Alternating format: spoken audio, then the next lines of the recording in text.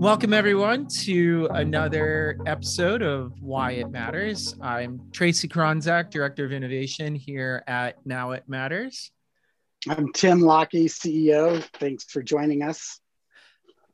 Best handoff ever between us, I know, by was the so way. smooth. That was so smooth. Like we're finally getting it. And then we don't have to talk about it in the future about it. But let's talk about it and make it awkward. We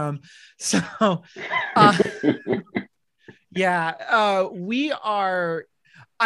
if this were like the 80s, I would say like we have a very special episode, but it's not. This is 2021, and what I want to say is Why It Matters is committed to really having in-depth conversations in our world about topics that matter and things that will affect all of our work, both in IT and outside of it. So I am super pleased today to present our guest, Dwayne Richards, who I met through a tech event online.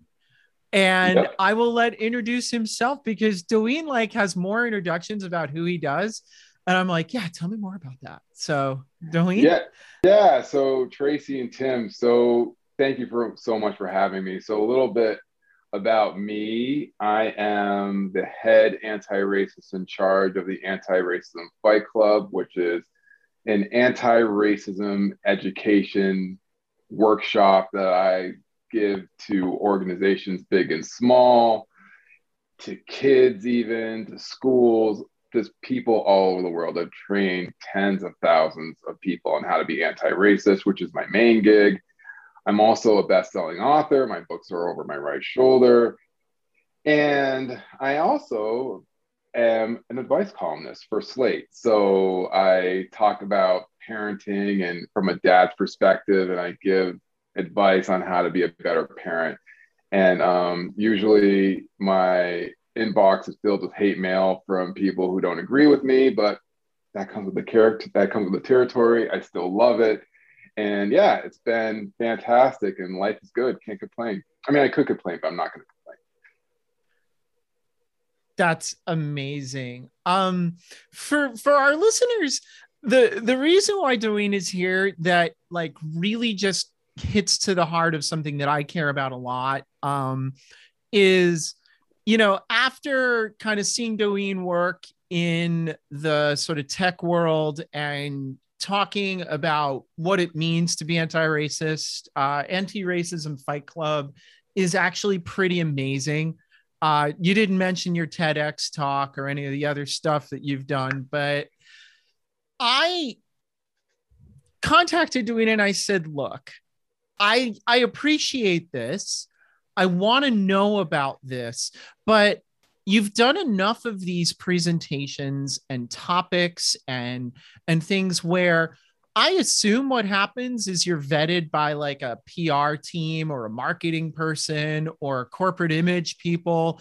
And they're like, okay, so look, we want you to talk about stuff, but maybe not so much this other stuff.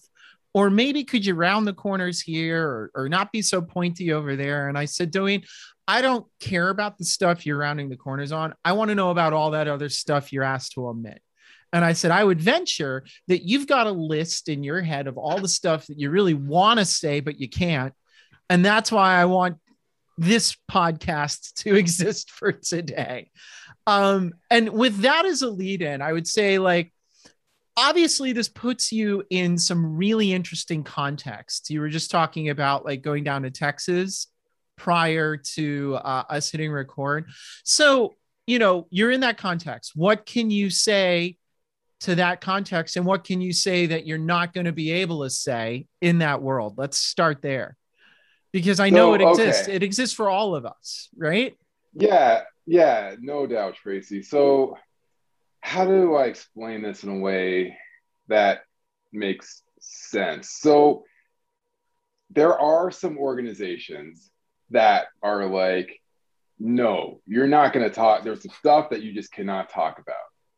You can't make reference to white supremacy. You can't make reference to white privilege. You can't make reference to a lot of things because quite frankly, before I even get to that, there is an organization that will remain nameless. I can't slam this company because I don't roll that way. But I will tell you that this company is a company that everyone's heard of. They're huge, huge, huge, huge. And they had me do like a pilot session on anti-racism. So with their leadership team. And this was the unfiltered version. There was cursing.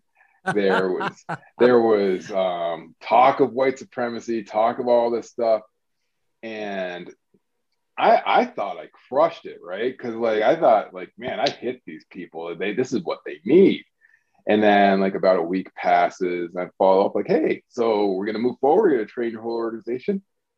Well, Dwayne, I'm sorry. The rhetoric and the things you were saying just really made us feel uncomfortable. And I don't think we went with another person.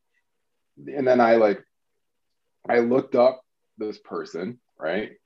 This lily white woman, and talking about anti-racism.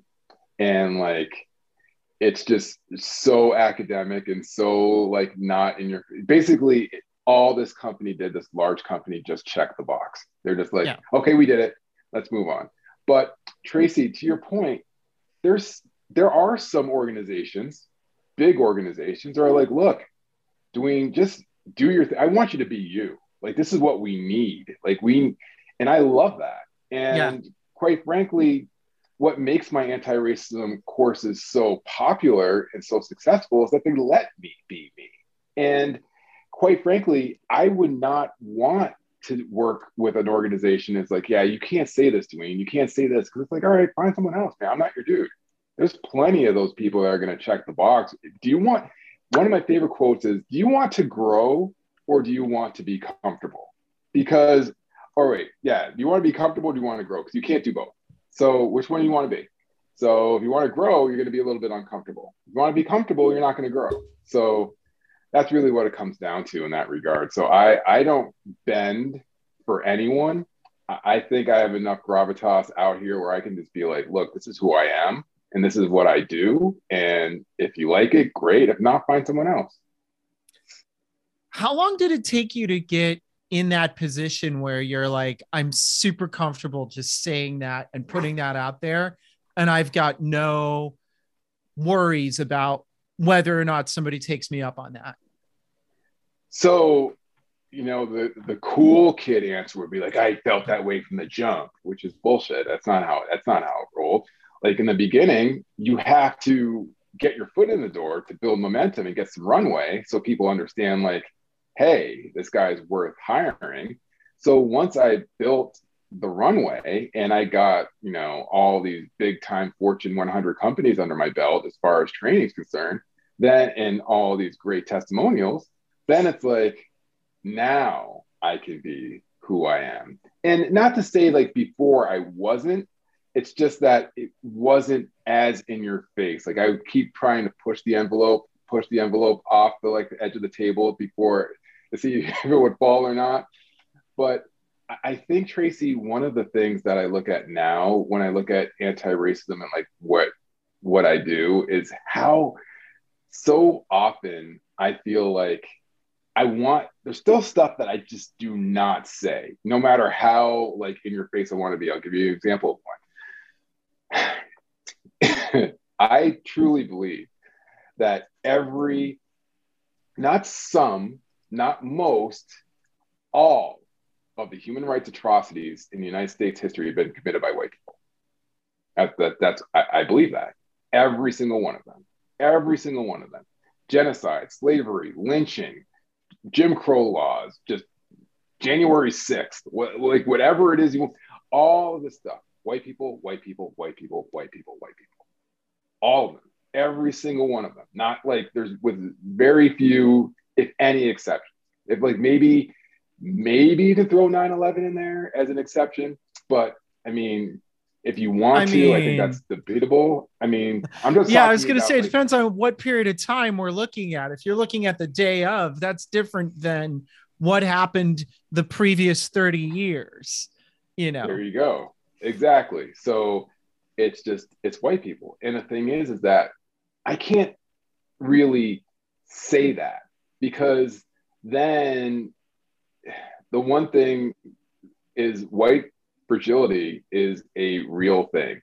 Yeah. The one thing I've learned in this line of work is that white people just do not like being called on their shit. They don't. And part of that, and the thing about being a Black person in America is that, no pun intended, my skin is just much thicker. It's just, I've been dealing with this since I was a kid. So people saying I'm not good enough and I'm not this, I'm not that, I'm not this. So it's like when people say that, I'm like, oh, okay, just another person saying it. But then as soon as you call a white person on, it's like, oh my gosh, oh my gosh, oh my gosh, because they've never had to deal with it.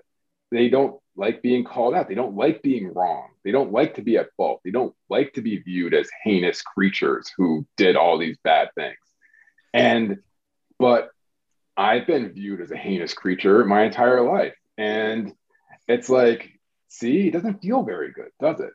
And a lot of the fear around, like, I'm sorry, I'm ranting now, but I'm just going to do it. This is incredible.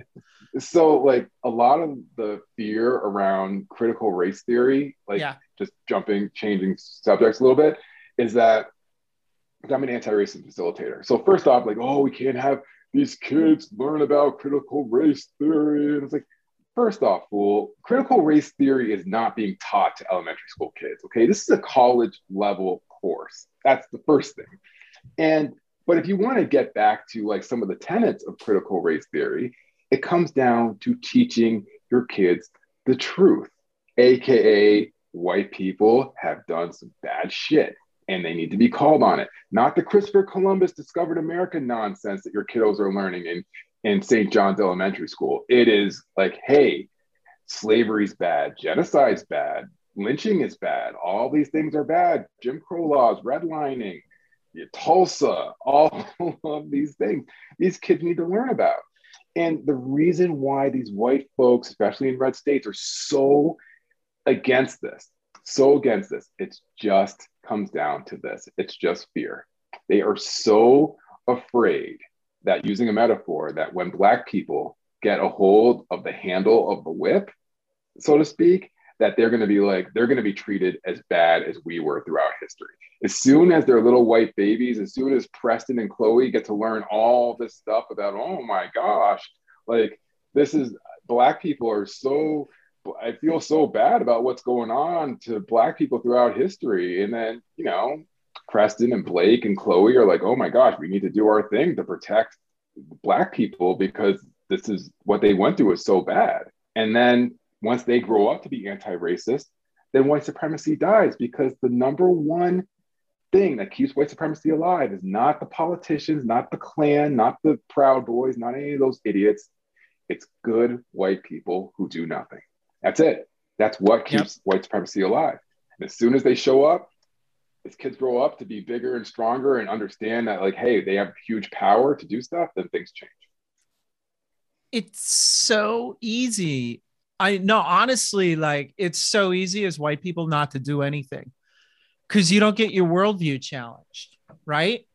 And, what's interesting, I mean, there was 1,000 things that were interesting in what you just said, but the thing that just stood out to me in all of this is, what folks, like, we just had, to put this in a frame of reference, last weekend, like, we had what I called to my mother a modern day Klan rally right here in my hometown of Livermore. And it was a bunch of folks without a permit having a rally in our downtown, talking about the evils of critical race theory, the gay agenda, the sort of like victory of Trump in 2020, and a bunch of these other related topics. But the thing that connected this was, you don't understand critical race theory until you get to college, because it's a super nuanced kind of thing to really grok. And secondly, if you really understood it for what it was, you would know that it's about level setting, not about like revenge politics, right? And that fear is totally rooted in the idea of revenge, because I feel like as a white person, you're always kind of marginally aware of atrocities committed by white people. And it goes into that fear and shame cycle. And you're like, oh God, I don't want this to happen to me. I don't want this to happen to my family. So if I let go of this and allow other folks to have power over me, they might just do it to me. Tracy, I mean, you just said it in a very articulate, very smooth way. Really, all this is all critical race theory and all the tenets of it. It's just the truth. That's all it is. It's just basically the truth. And people are so deathly afraid. And because they're just like, hey, I don't want to be treated as bad as Black people. And one thing that I always tell white people is this, is like, look, I actually put this in my newsletter the other day. A quick plug for my newsletter is every Tuesday, free newsletter. It just type in my name, DOYIN, text it to 55444. Get my newsletter every Tuesday. Okay, anyway. Your newsletter, by the way, I love this about your newsletter. When you sign up for it, it says go to your inbox and like click on the verification thing. I haven't seen almost anybody else do that, and I love the tech behind that. So, all right, keep going. Yes. Oh, thank you. So, and Tim, so I'm actually going to reference last Tuesday's newsletter where I talked about, you know, if you could have anything in your life, whether it's perfect health or, you know, the love of your life or all the money in the world, you can get anything you want, whatever you ask for. The one caveat, though, unfortunately, is that you'd have to do it as a Black person in America. And it's like, would you do it? And quite frankly, most people are like, hell no, I wouldn't do that. There's not enough money in the world. There's not enough love in the world. I don't want to deal with that. And that is just proof positive of the fact that racism is a huge problem in America. Like people who say that whenever someone says, oh, systemic racism is not a thing. Okay, cool. Would you be a Black person for a month? Be me for a month. Cool. If you don't think it's a thing, be me for a month. Would you want to do that? No, I don't want to do that. You're just admitting that systemic racism is a thing. That's all you're doing. It's like, no, I mean, it could be LeBron, Beyonce, any of these people, Oprah, Barack.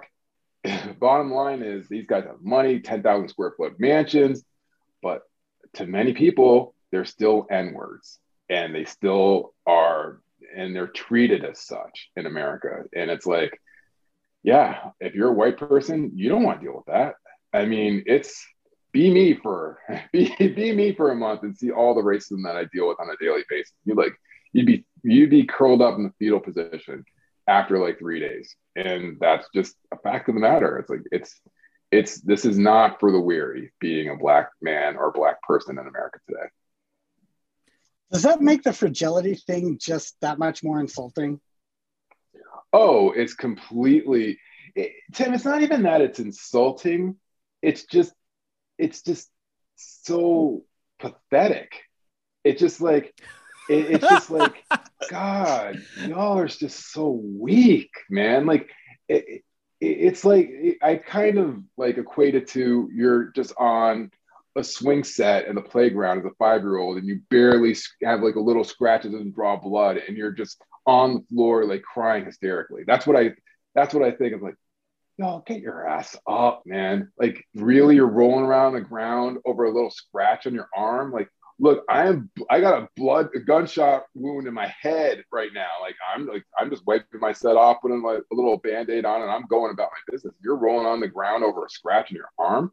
Come on, that's the way I feel. Like, get over yourself. You're so freaking soft. You're so soft. Like, that's bothering you? The fact that you're being called out on the atrocities, the fact that I'm calling you out on your bullshit, that you have like, hey, you have a Black Lives Matter flag on your lawn, but as soon as I walk by, you're like, oh my gosh, a Black person. Like I'm calling you out on that. Like, yeah, it's so easy to have a freaking sign on your yard to look like you're woke, but at the end of the day, you're not doing anything. You're probably voting against equitable housing in your neighborhood. And it's just like, so often it's the liberal white person that feels like he or she is beyond reproach. And it's like, not the Trump supporter, MAGA hat idiots. It's just these people who are like, I voted for Obama twice. You know who voted for Obama twice? Amy Cooper voted for Obama twice.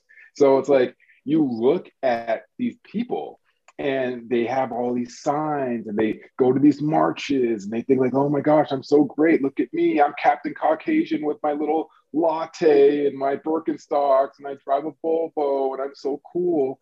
And it's like, but what are you actually doing? I don't care about your signs. I don't care about who you voted for. I want to know what you're doing to help the BIPOC community. And a lot of times it's just a lot of performance art.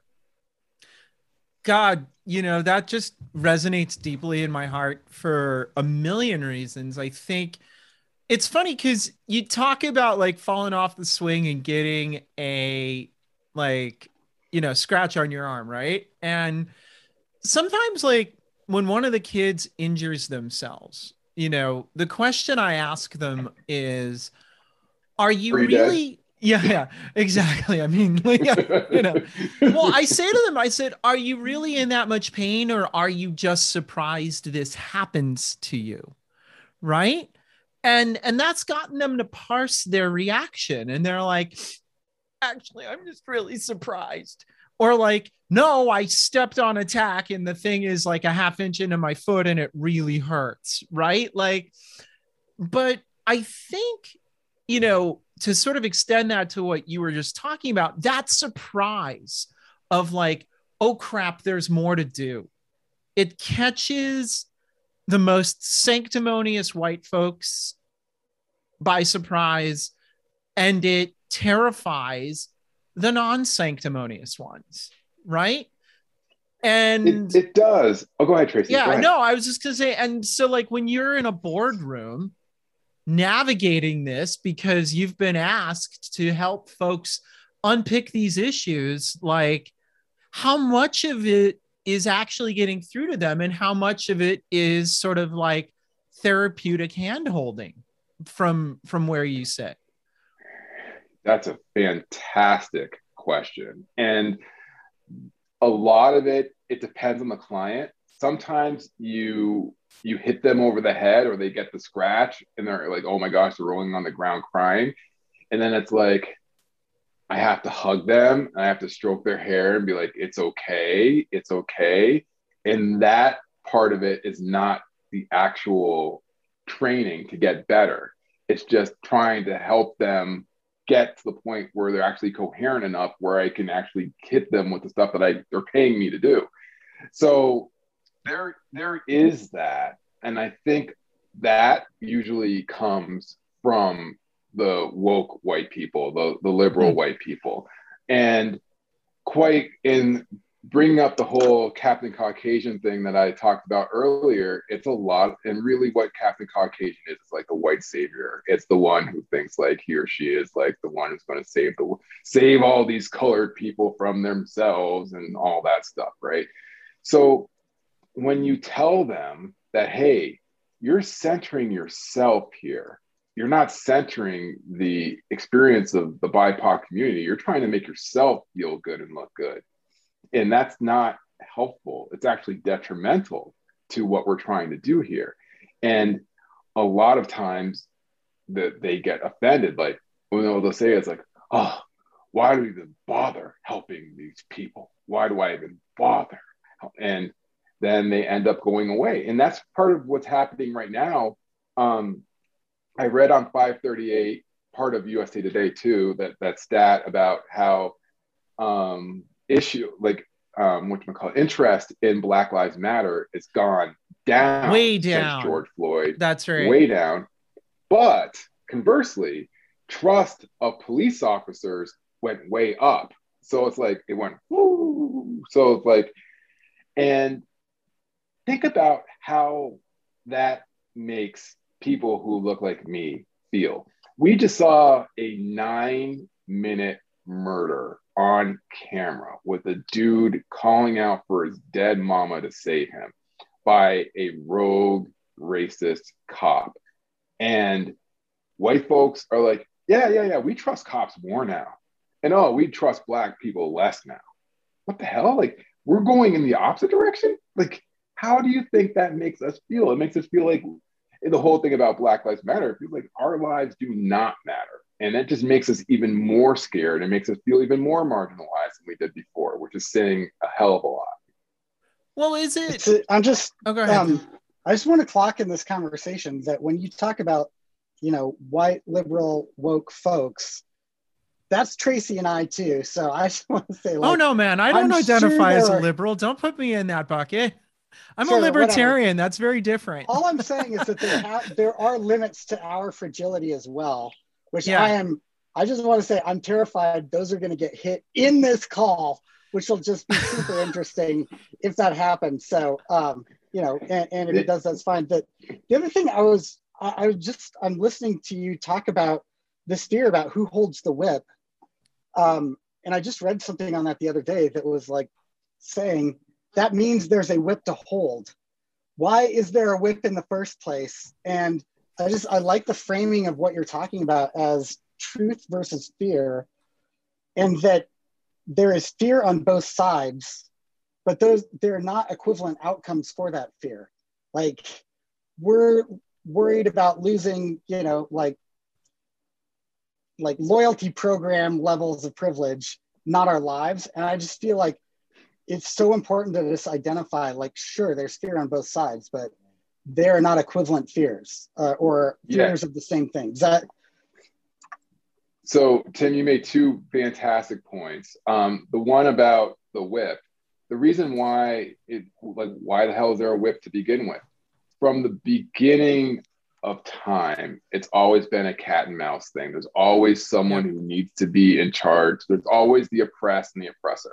I mean, for whatever reason, and not to sound like this, Massachusetts hippie, which at heart I am, is that if we all just knew that we could live amongst each other, and if we focused on love and just focused on the fact that there's enough for everyone, we don't have to oppress anyone, we don't have to make people feel bad, we don't need to make people feel less than, because all it comes down to is people feel like there's not going to be enough for me, there's not going to be enough for my family, there's not going to be enough of this or that or the other thing.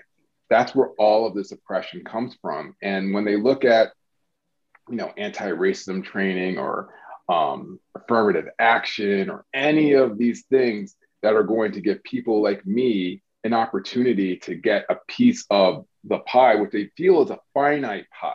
They feel like it's finite. That's right. There's just not enough for, like, they're taking a percentage of my pie. I don't want that. But really and truly, it's an infinite pie. There's enough for everyone. I'm not taking anything off your table. You're not taking anything off my table.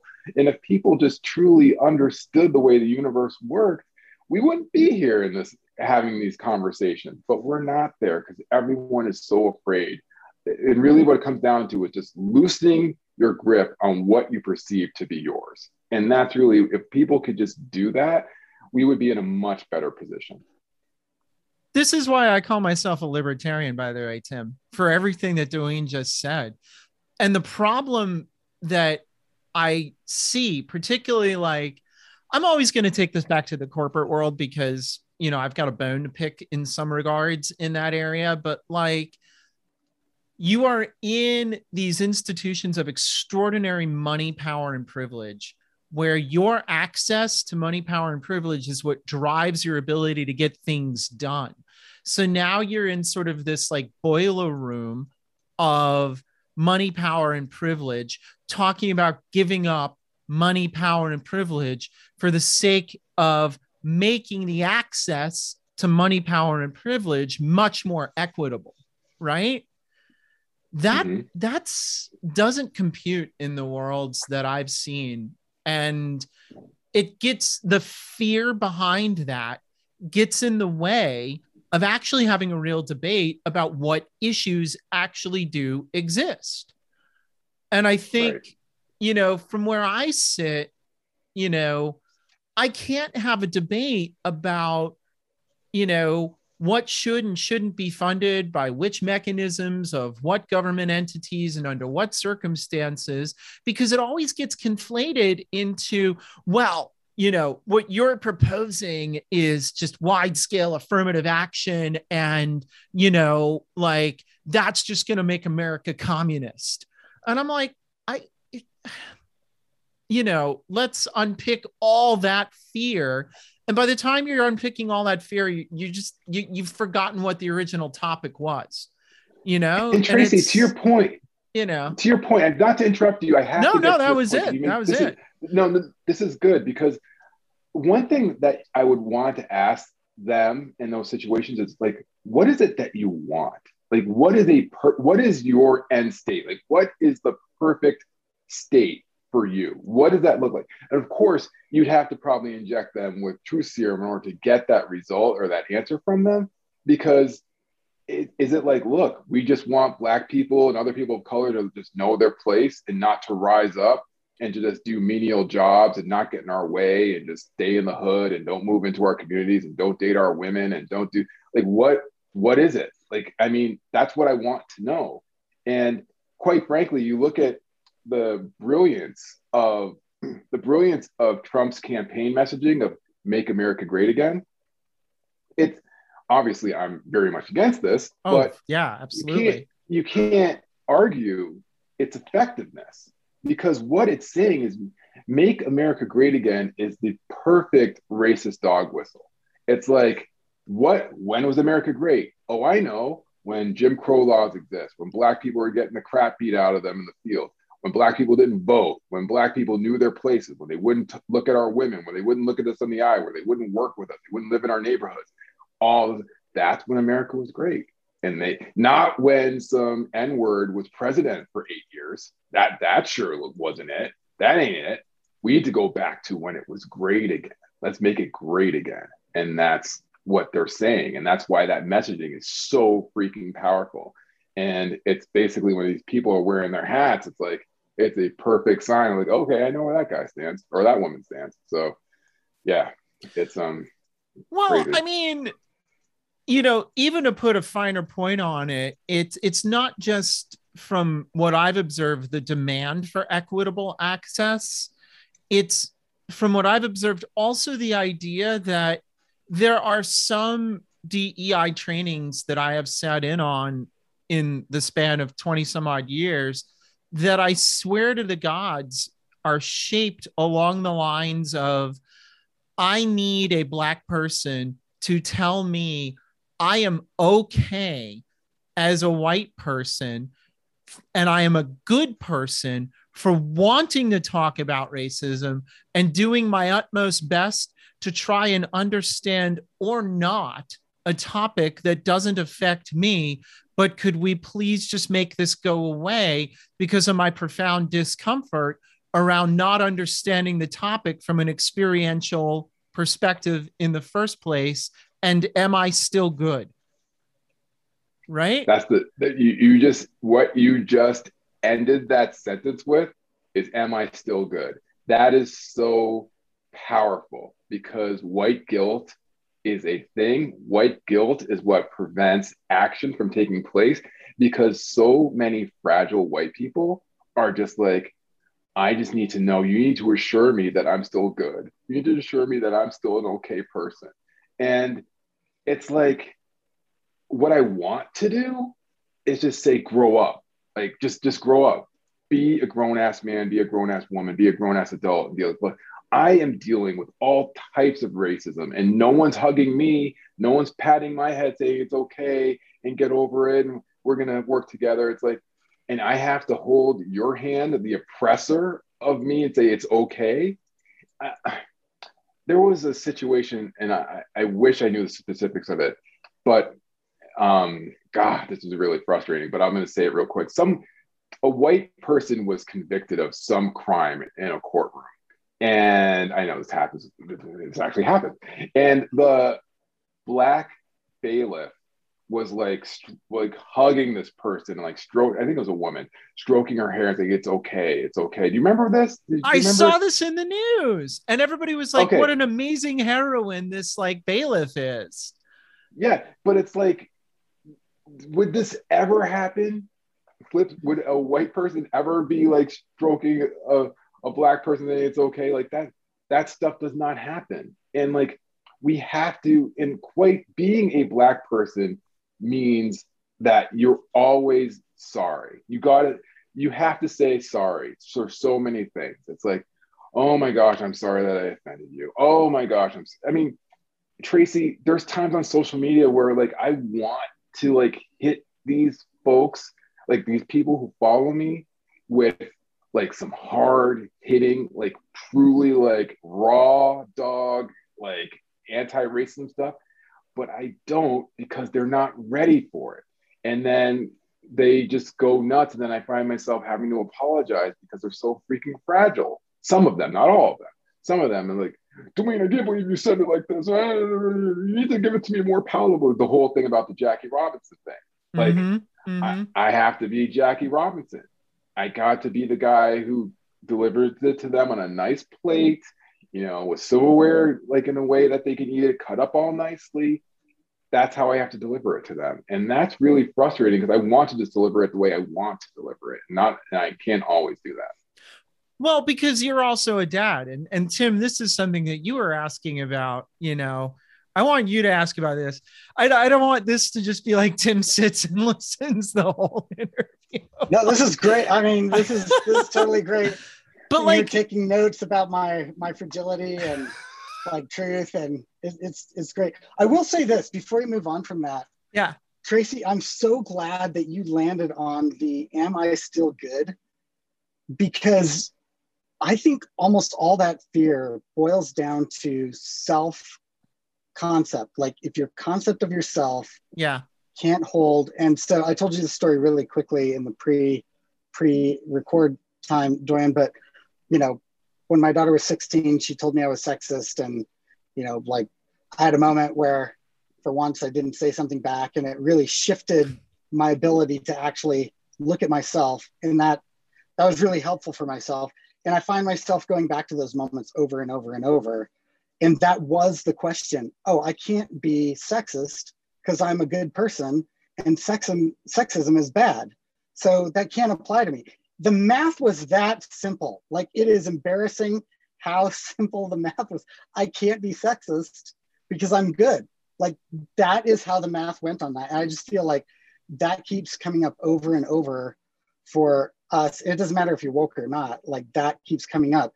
The only defense on that, because you know, the only defense on that is pursuit of truth. I'm curious, maybe I should ask it as a question.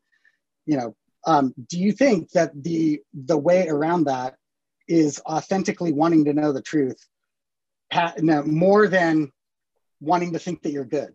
Does that question make sense? Yeah, it makes sense. No, it makes sense. It's not just about wanting to know the truth. It's just not centering yourself and leaving your ego at the door. Because it's like when your ego gets in the way, then it's like you make it about you, and it's not about you.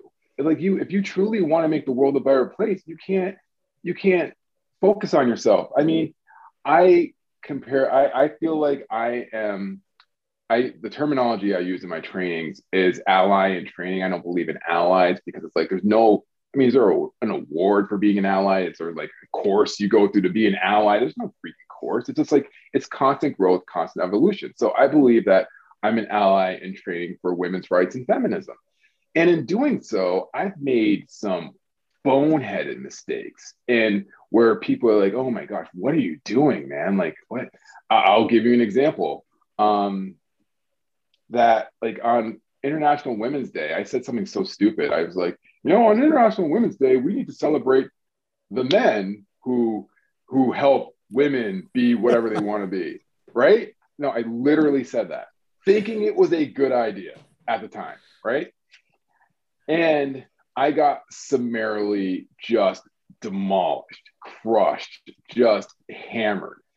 And I'm sitting here. It was weird. It's like an out-of-body experience. Like I jumped outside of myself, and I was like, I hit myself in the face like, dude, look at what you just wrote. Can you believe you just wrote that? And I was like, oh my gosh, I actually did. And the reason why I tell that story is like I owned it. I apologized.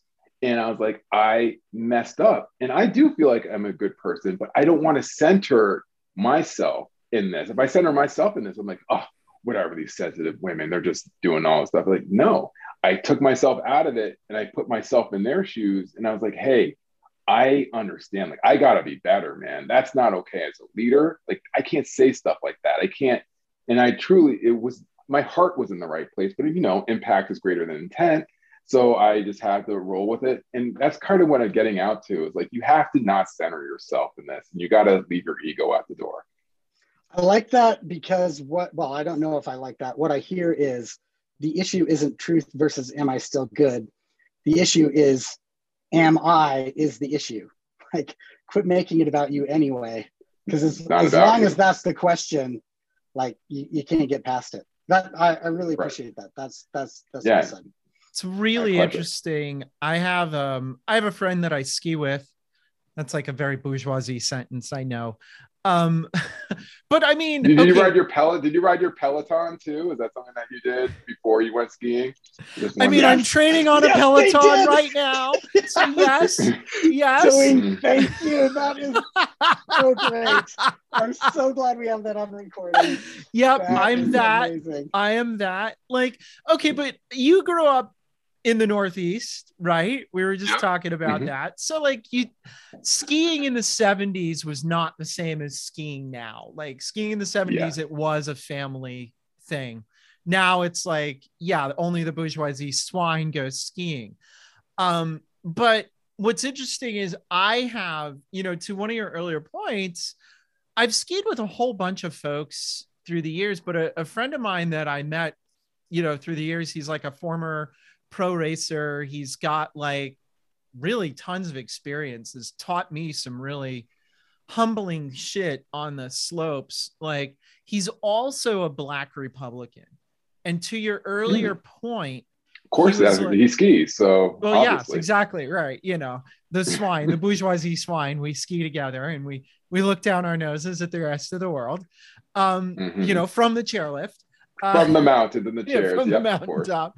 But like, what was funny was like, Trump came online and, he and I were really talking about that deeply. And he was like, like, I have never had to talk about being Black more than I have in the past 4 years in the circles that I run. And he was like, it never, like, my friends, even my most conservative friends, are like, racism is fucking bullshit. And the only thing that we really need to discuss is what we do to make sure that it doesn't continue to be bullshit. And he was like, this was a moment of profound broken faith in everything that he had around him, because he was like, suddenly it was not like racism is bullshit and all we really need to talk about is how we fix the bullshit. It was like, well, is racism real? Like the unreality that entered his world was sort of a really deep moment of broken faith in something that was otherwise, to an earlier point you made, like, there is no correlation. And some of the most hella racist people I've ever met are like white liberals. You know what I'm saying? Like, there is no correlation. This is deeper. And that's what I'm trying to drive at. It's not about political ideology. It's about personal positioning in all of this. And Tracy, to your point, I mean, this is like the theme of this interview is like, am I still good? Is like, and I'm so glad you brought that up, is because when you look at white liberals, not all of them, of course, but some of them, the reason why they have their Black Lives Matter signs in their yards, reason why they go to these marches is because they want to be like, they need to be viewed as, I'm still good. I'm still good. Look, I have the sign. I'm still good. I'm not one of those like people, but they don't do any of the real action to be better. They just put on the performance because it satisfies their ego of, am I still good? I'm still good because I have the sign in my yard.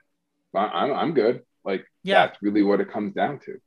Well, to your earlier point too, like to the sort of milquetoast trainer that company brought in, I literally caught myself thinking, oh dear gods, please tell me she's also a lesbian, because that would be like the holy trifecta of anti-racism soft training, would be sort of an older Was white she? lesbian woman, you know? Was she?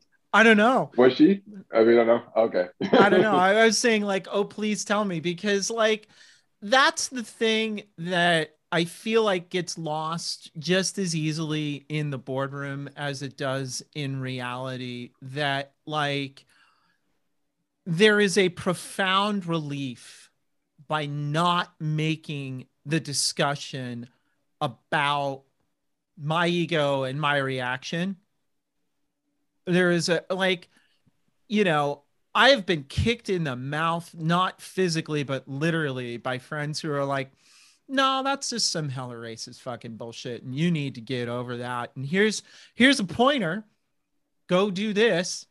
But like, sorry, try again. Like, I can accept that because that person is still my friend. And I'm like, great. But this deeper question of, am I still good? Am I still allowed to have the things in my life that I have?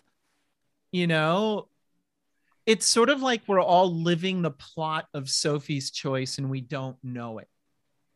You know what I'm saying? And I do.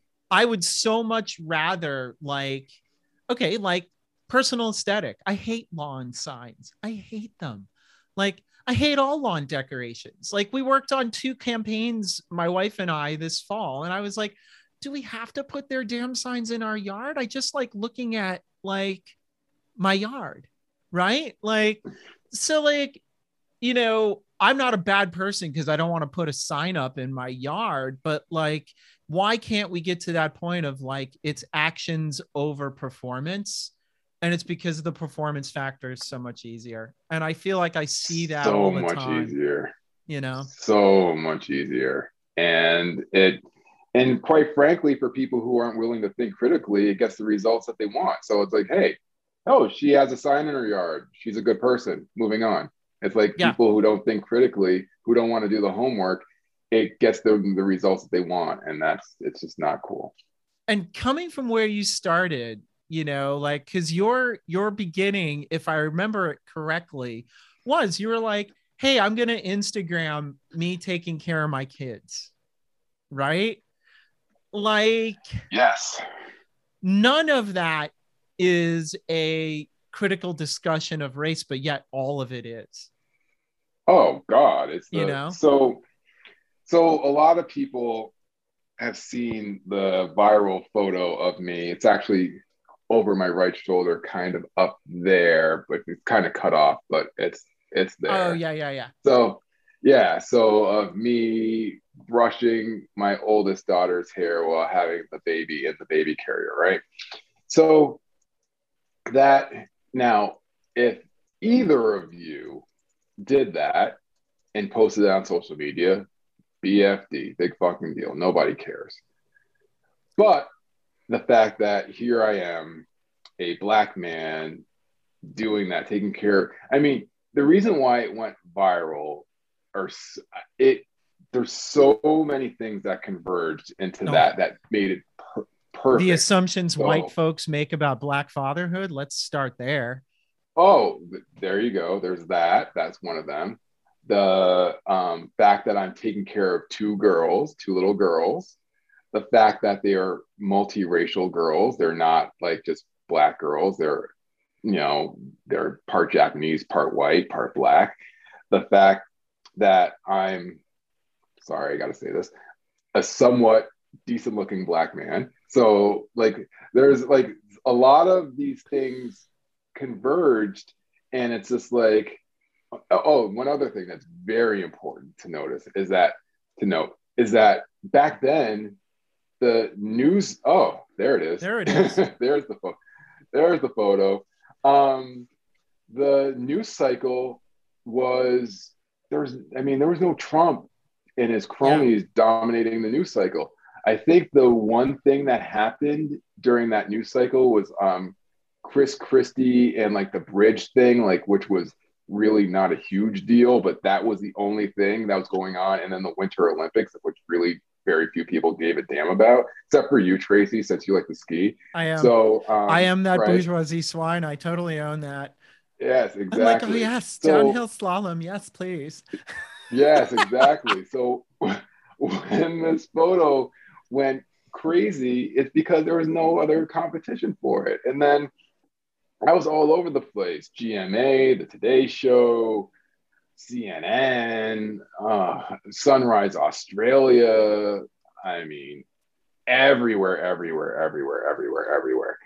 And quite frankly, I had a moment, and I think, Tim, you'll appreciate this as a dad. I mean, I could have been like, oh my gosh, I came to a fork in the road. I had two choices. I could have been like, no, I'm going to be the cool guy and just be the guy who just like talks about how amazing I am and like have all these moms throw their panties at me. Like that was, I could have done that. Yeah, right. Or, which obviously I did. I did not go that way. I went the other way, where I was like, look, I'm going to use this as an opportunity to change the discussion on what it means to be a dad in America. Not to mention a dad in America, a Black dad in America. We're just saying, like, hey, there are so many of us doing what I'm doing, and I want to just open the discussion and shed light on them. So this is not viewed as abnormal. And I think I started that trend, and I created an Instagram feed where I just shared not only just Black dads, but a lot of my feed is Black dads, but it's dads of all ethnicities. But really, I want to shed light on Black dads doing amazing things so they can see, like, hey, this guy, it's not just him. There's so many of us out there. And really, that helps to change the paradigm of what it really means to be a Black man in America, to understand that we're not just, I wasn't a unicorn. There's so many of us out there that are doing great work with our kids. Yeah, thanks for sharing that. Nice job on the fork of the road. And yeah, it was tempting though. It was tempting, sure. but I went the right way. Yeah. I mean, if you went the other way, you could have had your own fashion line by now, I think. Totally. I mean, my whole closet could have been made out of like women's underwear. I mean, parkas and like, you know, ties, everything, hats. It'd been crazy. Yeah, but then you'd be asking yourself, am I still good all the time like us? And, you know, you don't want that. So, yeah, no, we were not that. No way. So let's do talk about, I was really excited to see your Slate feed around articles that you write about fatherhood. I'm really curious about what fatherhood has meant for you. Do you worry that you're exposing your kids and making them targets because of all the hate mail that you get? Is that something that you worry about? You know, is there a cost to the work that you do as a dad? So, yeah, I mean, I think that any person who, or any Black person who does what he or she does has that level of fear around them in your kids. But I think too, the one thing I remind myself is that I'm doing this for them. I'm not doing this to them. And part of it is I understand that there is an inherent risk in putting myself out there, but I need to fight to create a more equitable world for my children and everyone else's children. And I can't sit on the sidelines and hope that it happens. Like, if you want something done right, do it your damn self. And I know that sometimes that there are going to be haters and racists and other, you know, people out there who aren't evolved and just want to cause trouble. But at the end of the day, I can't concern myself with them. I have to stick with the mission. I got to do what's best for my family, because quite frankly, the status quo is more dangerous to my daughters than, you know, some perceived threat out there that may or may not exist. I know what exists out there in the status quo, and I need to do my part to fight against it. Yeah, that makes sense. I also wonder if the math is really different for you, just thinking about white fragility, and the kids that fall down, and you want to console them. I'm guessing that part of the math for you as a parent is I need to prep them for a hard life that they are going to walk into in a way that I don't think I had to think about for my kids. Does that make sense? Am I right about that? Oh, yeah, absolutely. I mean, quite frankly, they're going to go through stuff that I don't have to deal with, because we're talking about, I mean, they're going to deal with the woman factor, the female factor, in addition to being a person of color. And that's no joke. I mean, just thinking about it from a financial perspective, and like there's stats out there that say that Black women are the most educated demographic in America by a long shot. It's not even close, but they're also the least paid. I mean, Black women with master's degrees make the same amount as white men with associate's degrees. And that's why Black women are just saddled with so much debt, because they're not making any money and they have all this education and they have all these bills to pay. And like, that's one aspect. Then it's like, obviously the misogyny aspect and racism aspect. There's just a lot to them. So like, I try to teach them about being resilient, because there's no way they're not going to get knocked down. And they're going to get knocked down and it's going to hurt, just like I've been knocked down, but you just got to get back up. You got to get back up one more time and you get knocked down, like every time. That's really what I got to tell them. And hopefully it will work for them. It's really interesting. I'm connecting this with Tim. Like, one of the recordings of this that's going to come out probably before this one does is a conversation with a woman named Tiffany Spencer, who founded an organization to upskill folks on like tech and code and in her case, Salesforce. And she talks a lot about generational wealth, and, the thing about her program is that it works with students from historically Black colleges and universities to better position them in the tech world, so that it's not like you're starting out at the help desk. You're starting out as, an associate manager or a manager, because we've done this work together, and you're not only comfortable stepping into it, you have the skill sets that people are looking for stepping into it. And, I'm connecting this because generational wealth is also a factor in all of this. And wealth and privilege and fear also go very much hand in hand, right? Like, you can poke as much fun of me as you like for liking skiing, because nowadays in 2021, you have to have money to go skiing. And what fucking sucks about that is that isn't what it used to be, but now it's like part of generational wealth, right? So it's like, now I, as a white person who skis, have a new fear, and that is, please don't take the mountains away from me, which is so like abstract and weird from the day-to-day moments that like really do break faith in institutions, right? Like, I, from where I sit, like, I'm not just queer, I'm sort of like overtly can't fucking hide it queer. And it was really fun. Tim knows this.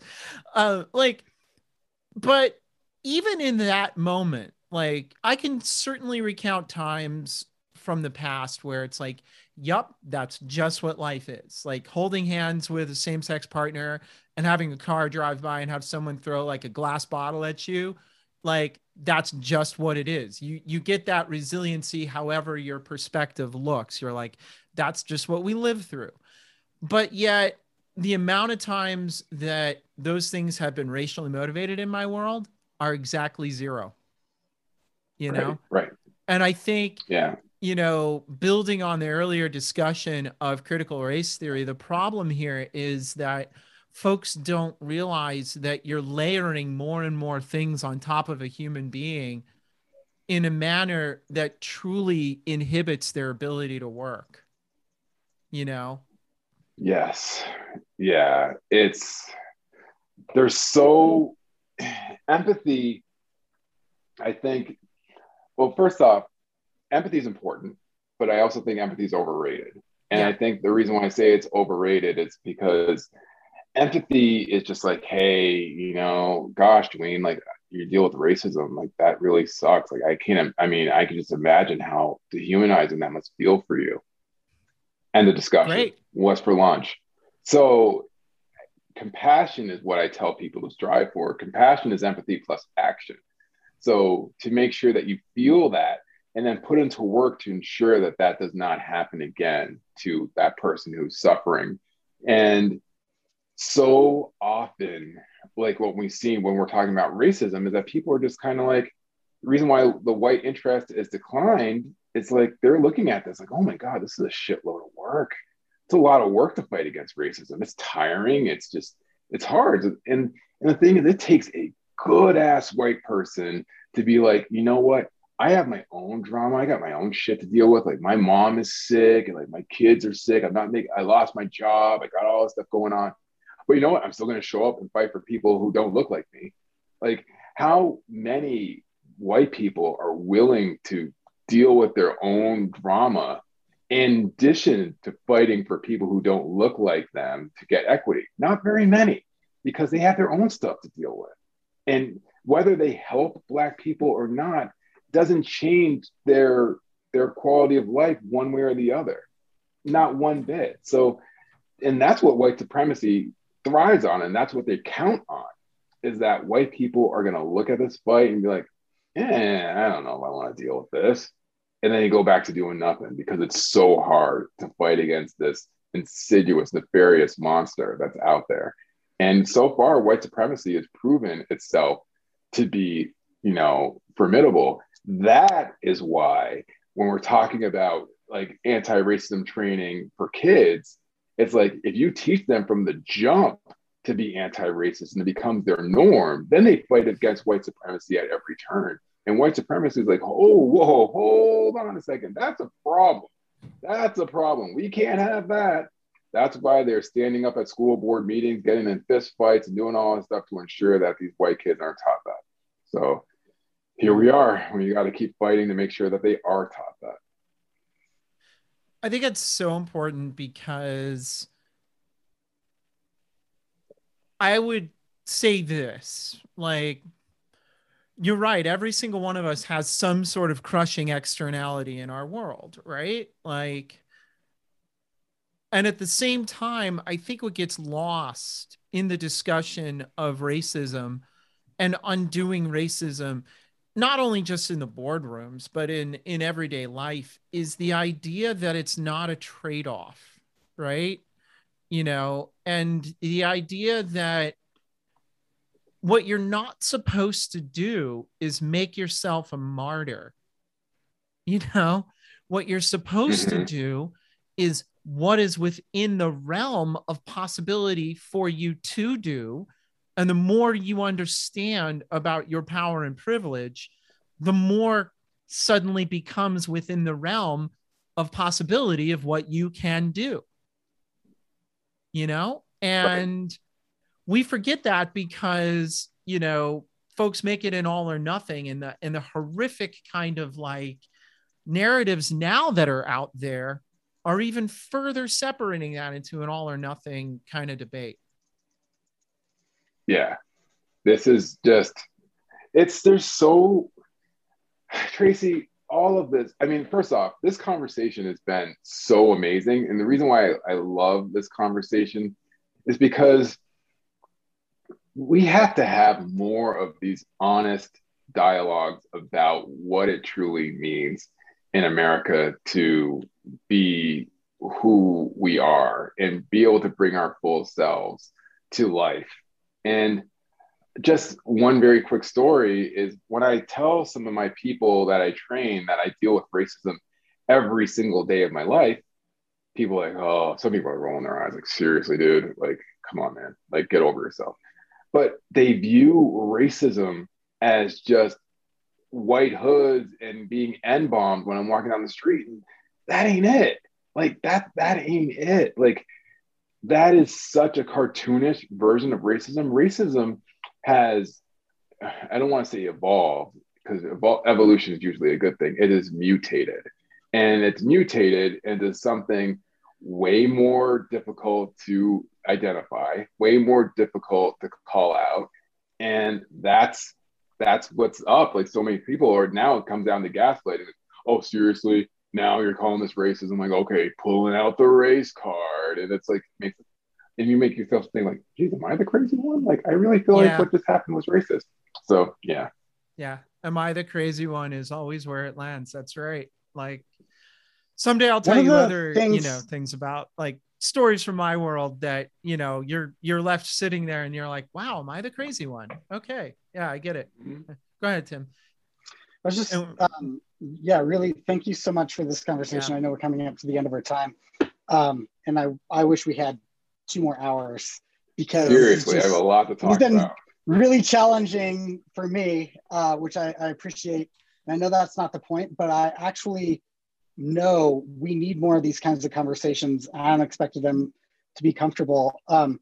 But one thing that keeps occurring to me is that if the point is equality here, whenever the oppressed are asking for victims to reassure them, they're denying that equality, right? That equality can't exist in that moment where, I'm asking you to reassure me I'm a good person.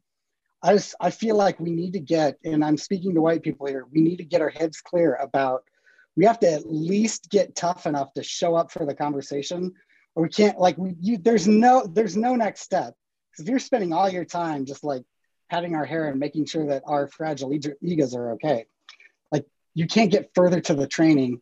And I think I can imagine a fear for you is that we start to mistake that for the training itself. And that I can totally see myself being like, oh, that was great. That just was such a good training, and missing the whole point. So just really, I appreciate your willingness to be candid and trust that we can at least handle the conversation. I really appreciate that. My pleasure. And that's such a good point. Oh, this has been so wonderful. And Tim, you make such a good point, because so many people think like the whole hand holding and hair stroking is the training. And it's like, that ain't it. I'm just trying to get you to like be a coherent human being. But I mean, hey, it's just so exhausting. But I still show up. Every day and do it. Yeah. I think you just titled this episode, "The Hand Holding Ain't the Training." Thank you. Or, like, am I still good? Am I still good? Am I still good? Thank you so much today. I am sincerely optimistic that our paths will cross again. And oh, no doubt. Thank you for being really candid, straightforward, and honest, because that's really what the world does need right now. Yes. Well, I appreciate you guys for bringing me on, and I can't wait to share this with my following and so they get a bigger insight onto how I tick and what I do. I'm Tim Lockey. I'm Tracy Kronzak, and you've been listening to Why It Matters. Why It Matters is a thought leadership project of Now It Matters, a strategic services firm offering advising and guiding to nonprofit and social impact organizations. If you like what you've heard, please subscribe, check out our playlists, and visit us at nowitmatters.com to learn more about us.